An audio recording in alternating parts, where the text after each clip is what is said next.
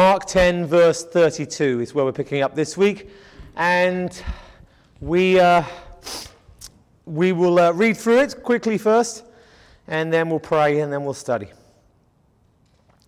And they were on the road going up to Jerusalem, and Jesus was walking ahead of them, and they were amazed, and those who followed were afraid. And taking the 12 again, he began to tell them what was going to happen to him, saying, "See, we're going up to Jerusalem, and the Son of Man will be delivered over to the chief priests and the scribes, and they will condemn him to death and deliver him over to the Gentiles. And they will mock him and spit on him and flog him and kill him. And after 3 days he will rise."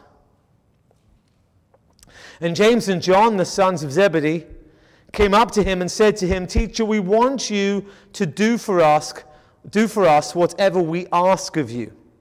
And he said to them, "What do you want me to do for you?" And they said to him, "Grant us to sit, one at your right hand and one at your left, in your glory."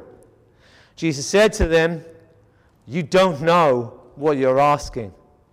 Are you able to drink the cup that I drink, or to be baptized with the baptism with which I am baptized?"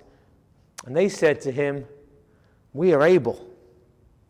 And Jesus said to them, "The cup that I drink, you will drink, and the baptism with which I am baptized, you will be baptized.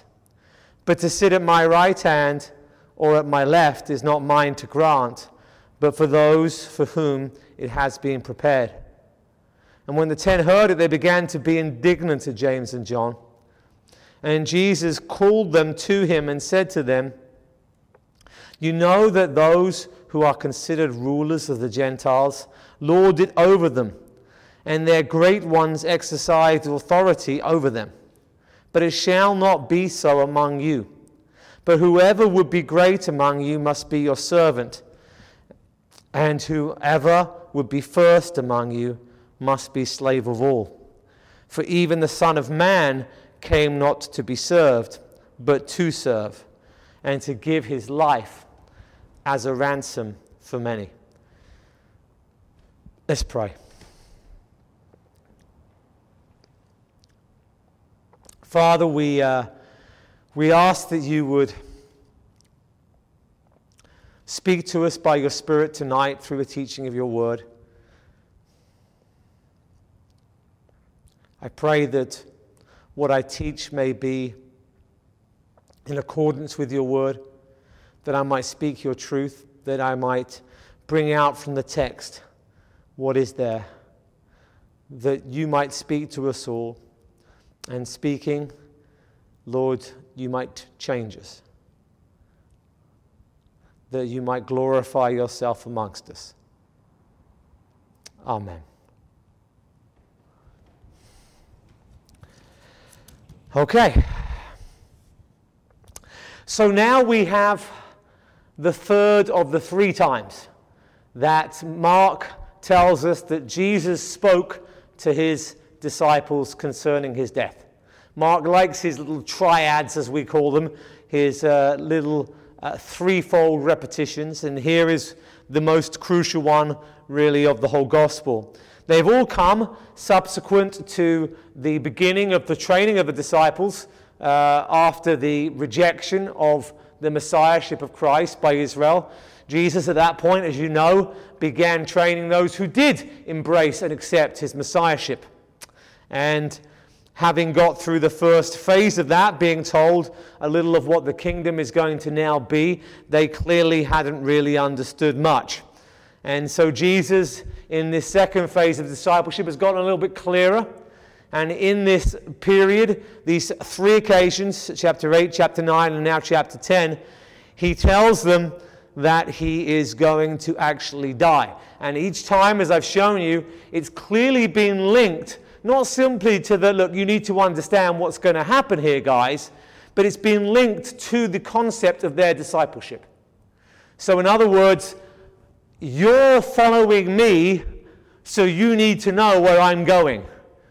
Because as I go and as you follow, you will go somewhere very similar. And that's no exception there'll be no exception to that in the passage that we're studying tonight. So they're on the road, and they're going up to Jerusalem. And this is a marker for us, because as they draw near to Jerusalem in chapter 11, that really is the end of the training per se, and that is the beginning of the Passion discourse, which is so extended and drawn out and detailed in Mark's Gospel. So we're kind of really now coming to the end of that. And they're now on their way up to Jerusalem, and Jesus is walking just ahead of them. And that's relevant because it means that they're talking about things they might not talk about were he exactly by their side and therefore in earshot. And he's walking slightly ahead, so they take the opportunity to talk amongst themselves. And while they are talking and he is slightly ahead, they were amazed, and those who followed were afraid.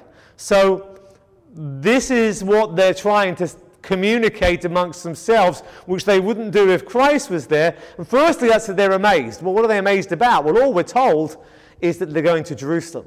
And that really is the issue. The disciples are well aware of the circumstances concerning how much loved, I say sarcastically, Jesus was by the Jewish leaders at this point, and they're somewhat amazed that he's heading straight there. And it's no accident that Jesus has already twice said to them, look, they're the ones who are going to ensure that I die right now. And yet here he is walking straight towards them. That's why they're amazed, and equally, that's why they're afraid. Jesus has on these occasions already twice when he said, hey, I'm going to die. As I said, he's done so in the context of, and you're going to follow. So there is certainly a degree of concern that he is now heading to Jerusalem. And taking the 12 again, he began to tell them what was going to happen to him. Now that is very interesting to me, because we're told that they're amazed that he's going, and those who followed, which seems to be a little bit distinct. I don't want us to think that Jesus is on the road to Jerusalem. You can picture it in your head. He's walking, and he's at the front, and he's a little bit alone. And then behind him, they are amazed that he's going. That's presumably the 12. And then those who follow are afraid. Don't think that those who follow are precisely the 12. There seems to be a hint here that those who follow are distinct from those who are amazed. So it's as if the disciples are like, the 12 disciples are like, what is he talking about? This isn't going to happen. And they're just amazed that he's heading to Jerusalem. But those who follow, and remember, there's a broader group of disciples beyond the 12 who are part of the traveling band, as it were. It's not just Jesus and the 12. There's a large number of people all following together. And the others seem to be afraid. And that almost, to me, at least is a possibility, but it might almost suggest that some of those who are outside the 12 are perhaps a little bit more clued up here right now than the 12 are. Now that would seem strange to us, would it not? That those who are the closest to Jesus, those who've been trained the most, those who have the deeper discipleship, the closer relationship, will be the ones that will be struggling with the teaching of his death and resurrection, whereas those who are following him might be a little bit more aware. But that's not only, this shouldn't be unusual to us, because he's closer to them. The relationship is deeper. I don't know about you, but I certainly have come across times where there's been somebody within maybe a family group or a social group who is sick unto death. Somebody has something terminal, they're perhaps going to die soon. And often it's the ones who are closest in the family who are like, well, we'll press on, we'll go to the next doctor's appointment, and I just, there's hope here. And everybody else in the family is like, this is it. This is it. And then maybe one of the children or somebody really close is like, well, on we go. And, like they're all confident that it's going to be okay. And then all the extended family, the cousins and the friends who work, they know that this is it. And sometimes when you're closer, there's that degree of denial. There's that sense that you can't quite accept it. This is Jesus. We've eaten with him. We've walked with him. We've been with him constantly. He's our friend. He's our beloved. We've given up everything for him. He can't die. And yet this message that he's trying to give to them, that he is going to die, and that those who follow him are following him to their cross, is maybe something that some of those a little bit less close within the circle have been a little bit more able to pick up on. Just a possibility. Text isn't 100% clear. So Jesus, because of the misunderstanding, has the need to tell them again. So he began to tell them what was going to happen to him.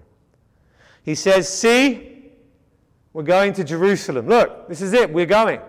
The two are connected. My death, us going to Jerusalem, these two things are the same. He's very clear that they're going there now. They're going to Jerusalem, and the Son of Man, and we'll see this passage has a Son of Man inclusio here, linking this with the following section. The Son of Man, that's his preferred term for himself, will be delivered over to the chief priests and the scribes, and they will condemn him to death and deliver him over to the Gentiles. That's the clear biblical explanation of who kills Jesus. Was it the Jews? Was it the Gentiles? Well, the answer is very clearly both. The Jews condemn him to death, and they hand him over to the Gentiles, the Romans, who will actually carry out the death sentence. And they will mock him, and they will spit on him, and they will flog him, and they will kill him. And so, more than in the previous times, he gives them even more detail of exactly what's going to happen, and clearly links it to them walking to Jerusalem right now. And then the amazing bit, which they never seem to pick up on, that's there at the end each time. And after 3 days, he will rise. Now, we've spoken of this before. How in some of the Jewish rabbinical writings, they wrestled with the Messiah. The Messiah, the Son of God, who is going to be the Son of David, the one who will set up the eternal kingdom, and he will rule and he will reign, and his kingdom will have no end.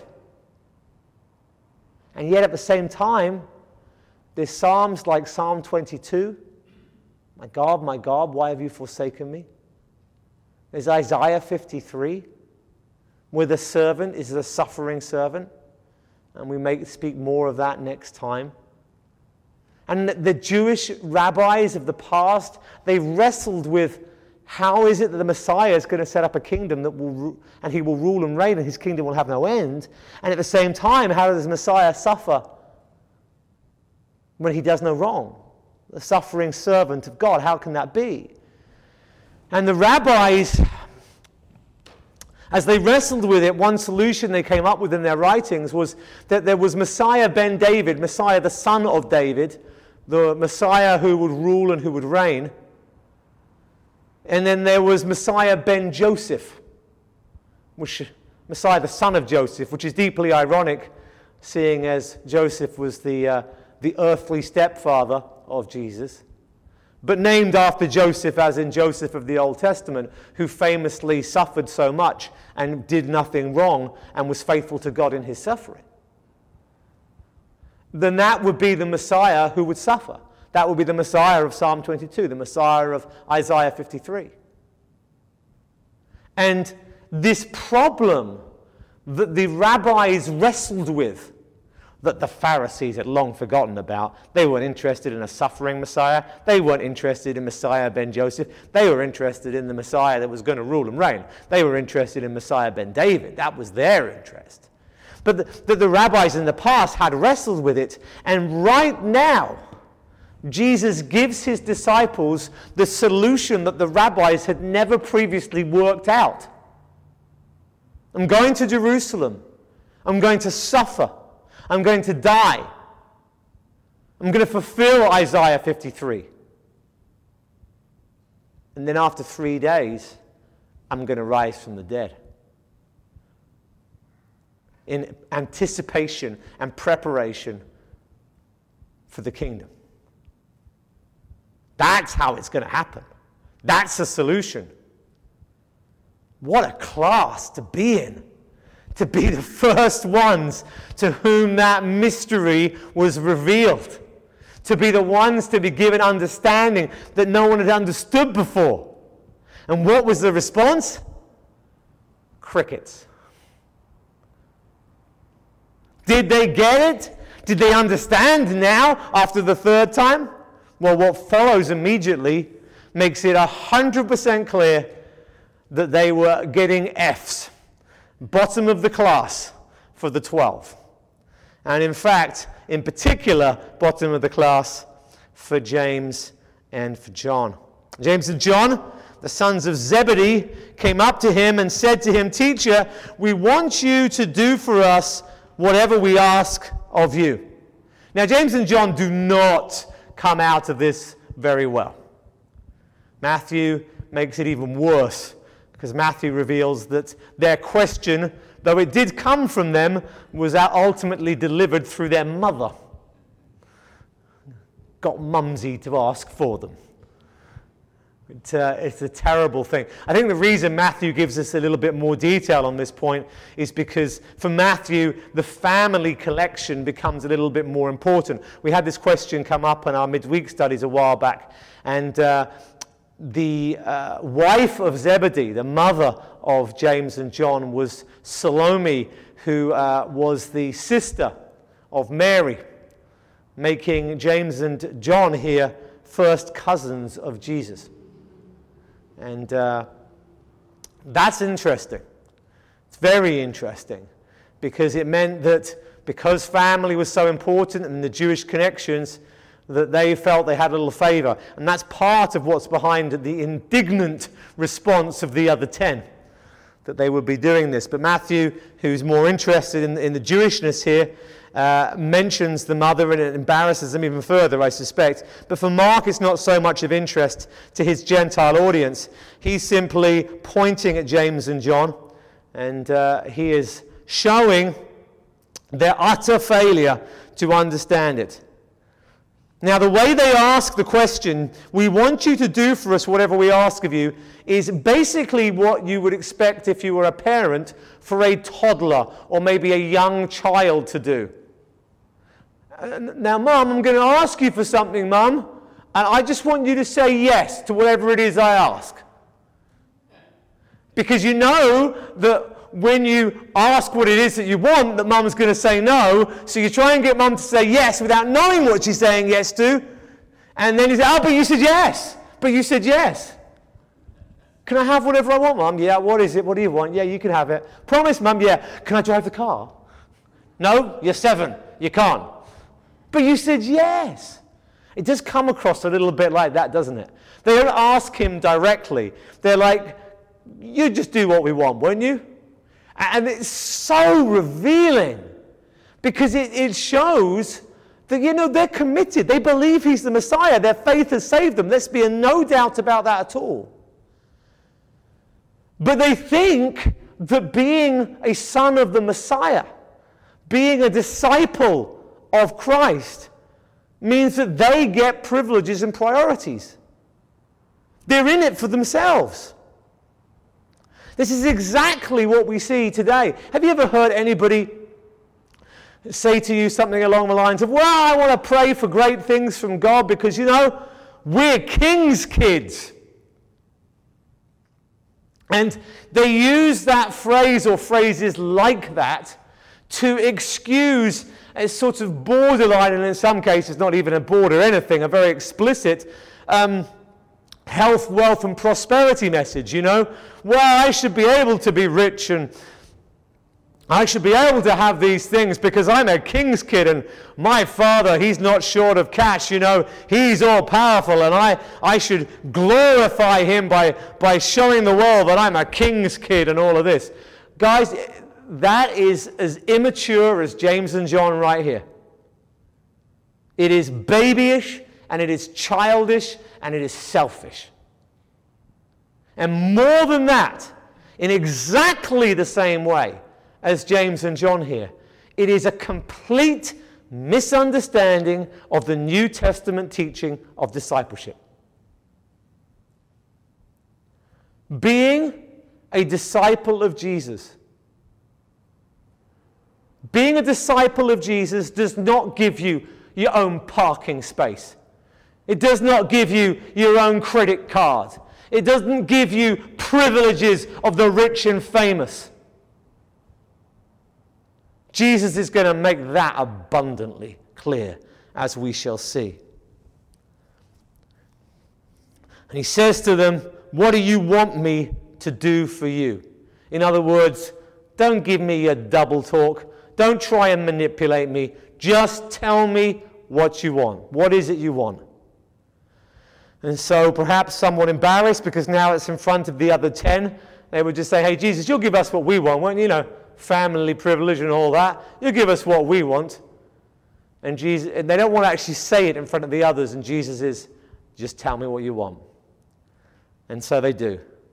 Grant us to sit, one at your right hand and one at your left, in your glory. Where are their eyes? On the glory of the kingdom. The whole point of this last few chapters, the lessons that he's been teaching them, the thing he's trying to press upon them more than anything else, they have totally and utterly missed it. Blind. Blinded by their own greed, blinded by their own thirst for glory, blinded by their pride. And before we're quick to condemn them, it's very easy for us as Christians to be Christians for what we can get out of it. It's very easy for us to fall into that same trap. And equally, it's very easy for us to sit through sermon after sermon after sermon and to remain blind because our own pride keeps us that way. Very easily done.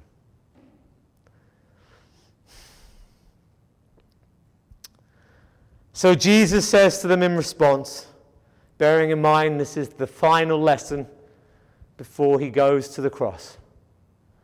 He says to them, you don't know what you're asking. You have not got a clue.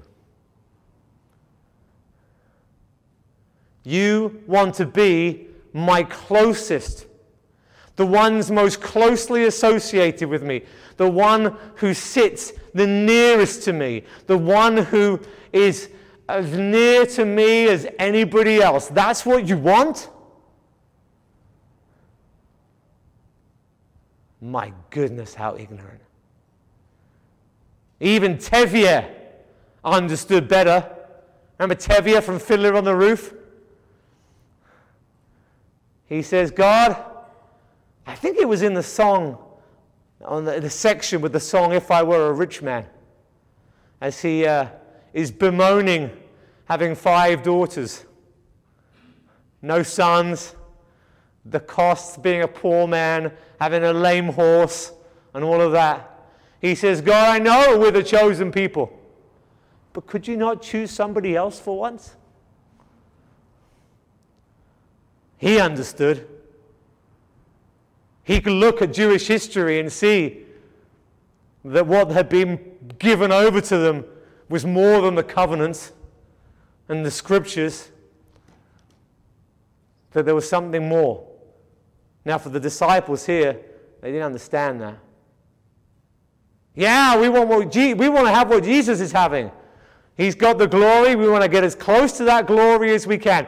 You don't understand what you're asking. Why does he get that glory? That's what they're missing. That's what we saw in Philippians 2 in our morning studies. So, he says to them, are you able to drink the cup that I drink? To be baptized with the baptism with which I am baptized? In other words, they are thinking of the cup at the banquet in glory. They want to be the ones that when the wine is served to Christ at the banquet, that their glasses get poured next by the servants. And Jesus is taking that picture of glory and he's using it. And he's saying, there's a cup that I'm going to drink from, all right? You sure you can drink from that cup? And Mark will show us what that cup is by using the same terminology when we come to Gethsemane. He says, are you prepared to be baptized in the way that I'm going to be baptized? That might sound weird to us, but remember what baptized means. It means to immerse. We're not just sipping from a cup here. This is more a taking of a plunge. Something that is an initiation. Something that is life-changing. Something that points your life in a completely different direction than it was going in before. Can you take that turn? Can you drink from that cup? Can you? Can you? Yeah, they said. We can. We are able. And so Jesus does something that I am all too aware that God has a tendency to do. And I wish that he didn't. But he is wise and he is loving. And it is often his way. He says, oh, you want that, do you? That can be arranged. The cup that I drink, you will drink.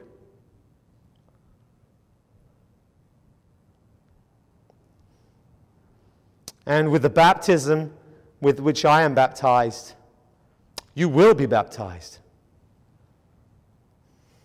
In other words, my cup of suffering will be yours. My baptism of suffering, that'll be yours as well. You want it? You can have it. You want glory? I'm going to give you glory. But glory comes through suffering. And so you'll share in my suffering, and then you'll share in my glory. I've told you this story many times. Don't think I'll ever get bored of saying it. But it was just so vivid to me. I remember being 19, 20 years old, and just being this idealistic Christian. Everything is in black and white, and, oh, Lord, I'll follow you wherever you lead me. Oh, just, strip me away, God. Make me holy. Make me yours, God. I'm all yours. I'm all in. And then a few years ago, while I'm teaching at a Bible college, I see 19, 20-year-old idealistic people, hands in the air in worship. I'm going to follow you wherever you lead me, Lord. I'm yours. I'm all in. And 2 decades plus older, I look at them. I remember myself at the same age. Give a wry smile, a little chuckle, and wipe a tear from my eye. And I just think, if only they knew what they're asking. God's going to answer for many of them, that prayer. Say, sure, you could drink from my cup. And I tell you, it's a privilege. It's a blessing to drink from that cup. But if you knew what it was, you'd never ask for it.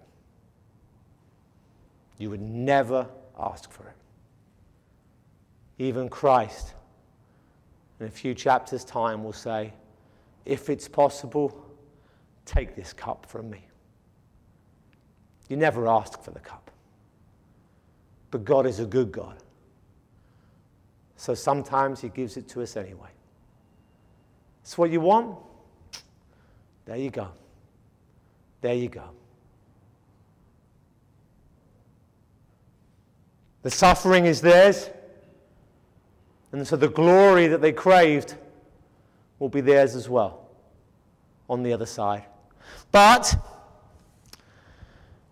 it is for those, but to sit at my right hand and at my left is not mine to grant. Isn't that an amazing statement?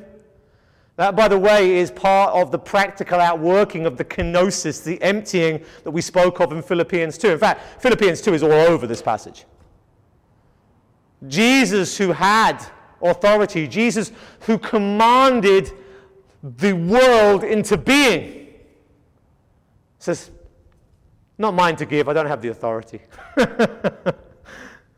He's put it aside. Why has he put it aside? He's put it aside to come and serve, to come and give his life. And that is why he's going to be the one in glory.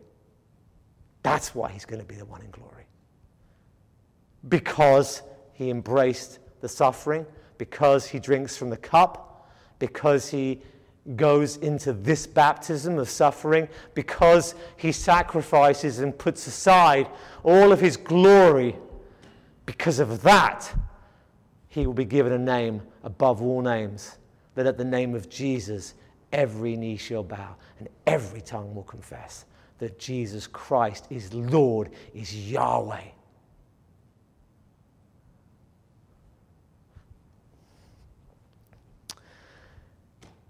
But Jesus doesn't have that authority. He says, but it is for those for whom it is being prepared. The Father, he's more specific in Matthew's Gospel. The Father is the one who will decide. Christ has given away that privilege, that authority. God the Father will decide. But Jesus says, you will drink from my cup, you will share in my suffering, and you will share in my glory. But the degree of glory, well, I think there's an implication here that that'll be to do with the degree of suffering, the degree of sacrifice, the degree of commitment. And also just because God has chosen. He's given us roles, he's given us jobs, he's saved us for a purpose. And those who will be closest to Christ in the kingdom, that has been decided. And when the 10 heard it, when they've heard this question, they began to be indignant at James and John. Well, it's not surprising, really, isn't it? Hey, we want top billing. Forget the other 10. They were going to probably ask him privately. It's probably part of the reason for the childish questioning. Give us whatever we want, please. No. They now hear it, and they are not happy. So Jesus, for the final time, tries to tell them this lesson concerning pride and humility, suffering and glory, and the kingdom to come. And he says this to them. He says, you know that those who are considered rulers of the Gentiles lord it over them, and their great ones exercise authority over them. That's how leadership works in the world. You're the boss, so you tell people what to do, and they do what you tell them to, and they do what they're told to do, and that's how it works. Someone's in charge, someone's underneath, and someone does what they're told. But he says it's not going to be that way amongst you. It's going to be different. So you're wanting a privileged position of leadership. You're wanting to have a place where you're served in the kingdom. You're wanting to have a place where you have authority in the kingdom. But you don't know what you're asking for. Because you think that authority is what you're seeing in the world around you. It's not going to be like that. It shall not be so among you. But in contrast, this is how it's going to be. Whoever would be great among you must be your servant. So you want to be considered great. You don't get considered great by putting yourself above people and making them less. You put yourself below people and make yourself less, and then God lifts you up and makes you great. Everything that we've spoken of in Philippians 2, right here from the lips of Christ himself. And whoever will be first among you must be slave of all. So if they have the general principle, you want to be great, you've got to be less, then you take that to the specific degree that the question originates from. In other words, we want to be the absolute top of the tree in the kingdom. You're the boss, right? But we want to be at your left and at your right. We don't want there to be anybody else above us other than you. And Jesus is saying, well, if you want that, you need to understand that to be first, to be the position of highest authority, requires someone to be the greatest slave. To be the greatest, you have to become the least. And to illustrate that point, to make that point clear, he tells them the example of himself. And this verse is a verse that is crucial, not just to Mark's gospel and to the flow of Mark's argument, but is crucial to the understanding of the entire Bible. He says, for even the Son of Man came not to be served, but to serve, and to give his life as a ransom for many. And here's the Son of Man inclusio, bookending the passage as I refer to. There earlier, when he says the Son of Man will be delivered to the chief priests. Here again he uses his preferred term for himself, the Son of Man. And you can see now why he's been teaching, while he's been teaching himself as the Son of Man, that this last reference here of Son of Man becomes very powerful in the context of glory and of serving and of giving and of authority. He says, the Son of Man came not to be served, but to serve, and to give his life as a ransom for many. So the broad principle he is teaching here is that he himself has come to be the slave of all. He hasn't come to this earth so that people can say, you're the Messiah. Oh, fantastic, let's bow down and worship you because that's obviously why you're here. You're here to be worshipped. No, that's not why he's here. The reason he's here is to teach people, to proclaim the gospel, the good news of the kingdom, and then to die and give his life as a means for people to get into that kingdom. He's come to serve. And he has laid aside more than anyone else. He has sacrificed more than anybody else. And so he will be glorified more than anybody else. That's your model. That's your model right there.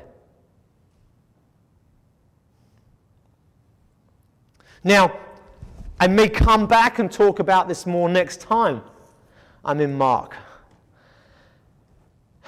But we need to see the link here with the phrase Son of Man. Son of Man, as I've told you several times before, and we've turned there several times in our studies in Mark, and we should perhaps turn there again. I think we have time. If we turn to Daniel chapter 7. Son of Man is the expression, it's the phrase that is used in, losing my notes, that is used in Daniel 7 in the vision. And in Daniel 7 and verse 13, I saw in the night visions, and behold, with the clouds of heaven, clouds often being used in the sense here of glory, remember the cloud of God going before the Israelites in the wilderness, there came one like a son of man. Now Ezekiel was called son of man. Ezekiel came before Daniel. Ezekiel was called son of man because he was a man. He was in the image of a man. So the expression Son of Man has been used routinely in a prophet that was a contemporary of Daniel's and prophesied just before him. Ezekiel prophesying going into the exile, and Daniel obviously there in the times of the exile. And Ezekiel is called Son of Man, which is emphasizing, look, I'm God, and you're the Son of Man. You're just someone who's descended from a man, who's descended from a man, who's descended from a man. And I am God. So the Son of Man is very much an expression of humility, of lowness next to God. And then Daniel comes and he turns that whole thing on its head. And what he does is he says, look, there's this vision, night visions, clouds being glory at night in the wilderness. The clouds of heaven, there comes one like a Son of Man. So the one who is coming in the glory of God, the one who is coming in God's glory, is like a Son of Man. He looks just like a man. He looks like one of us. He's just a human being, like Ezekiel was. That's the point. And he came to the Ancient of Days and was presented before him. Man, like Ezekiel, presented before God. We've seen this before, right? Isaiah sees someone high and lifted up. Oh, woe is me. I'm a man of unclean lips, a people of unclean lips. So man is presented before God. And what happens? And to him was given dominion and glory and a kingdom, that all peoples, all nations, all the Gentiles and languages should serve him. This is not just one who is going to rule Israel. This is one who's going to rule the whole world. His dominion is an everlasting dominion. It shall not pass away, and his kingdom one that shall not be destroyed. This is going way back to the prophecy of Genesis 3. That the one, the Messiah, the one who would come, the one who would rule and reign, is Son of a Man. He's a human. Messiah will be a human. And God, he will stand before God, and God will give him all glory.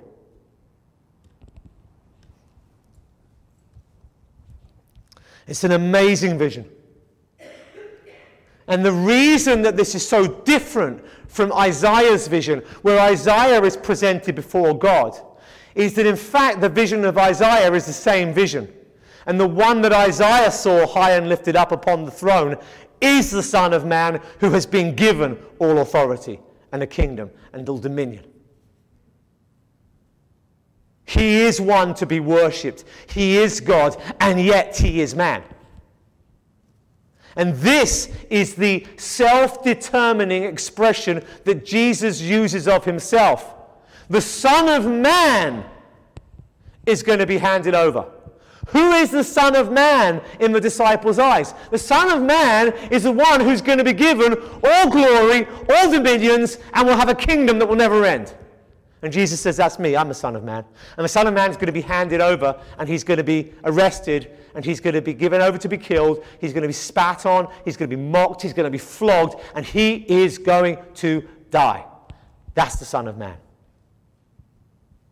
And what Jesus is doing with this final reference of this final section of this discipleship training that we've been witnessing for chapter after chapter is he's putting, for those who have eyes to see, he's putting this last crucial bit of information in.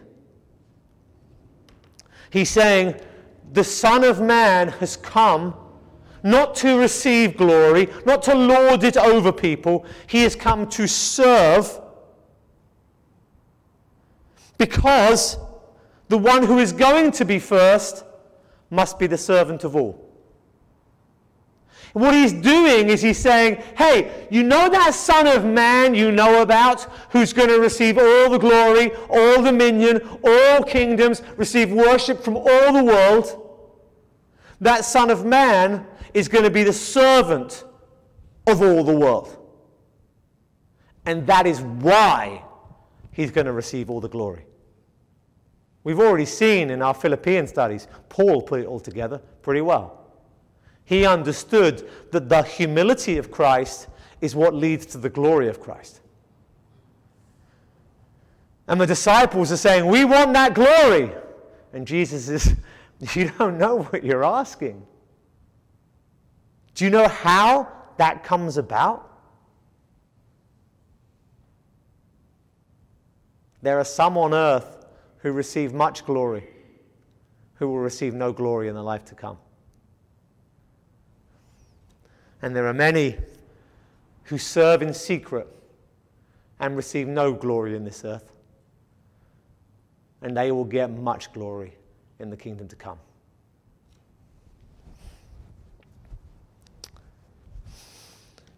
I think I will leave it there, because that really wraps up nicely the flow of the passage, the point that Jesus is teaching, and the shocking realization of how the Son of Man of Daniel 7 receives his glory. But that doesn't mean we're finished with this section. I want to come back to this verse next time. I want to talk more about what it means to be a ransom for many.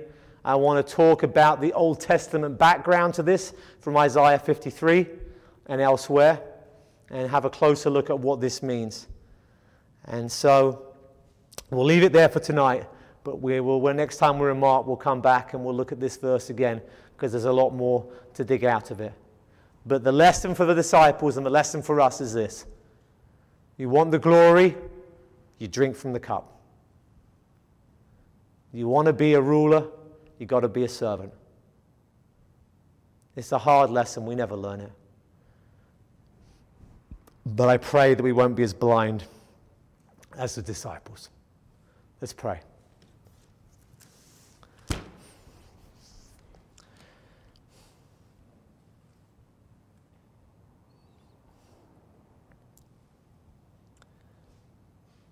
Father, we sometimes ask and we don't even know what we're asking. Be merciful upon us, Lord, we pray. Help us to humble ourselves so that you won't have to humble us.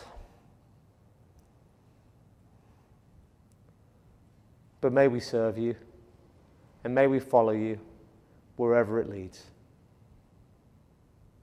Less of us, more of you. Amen.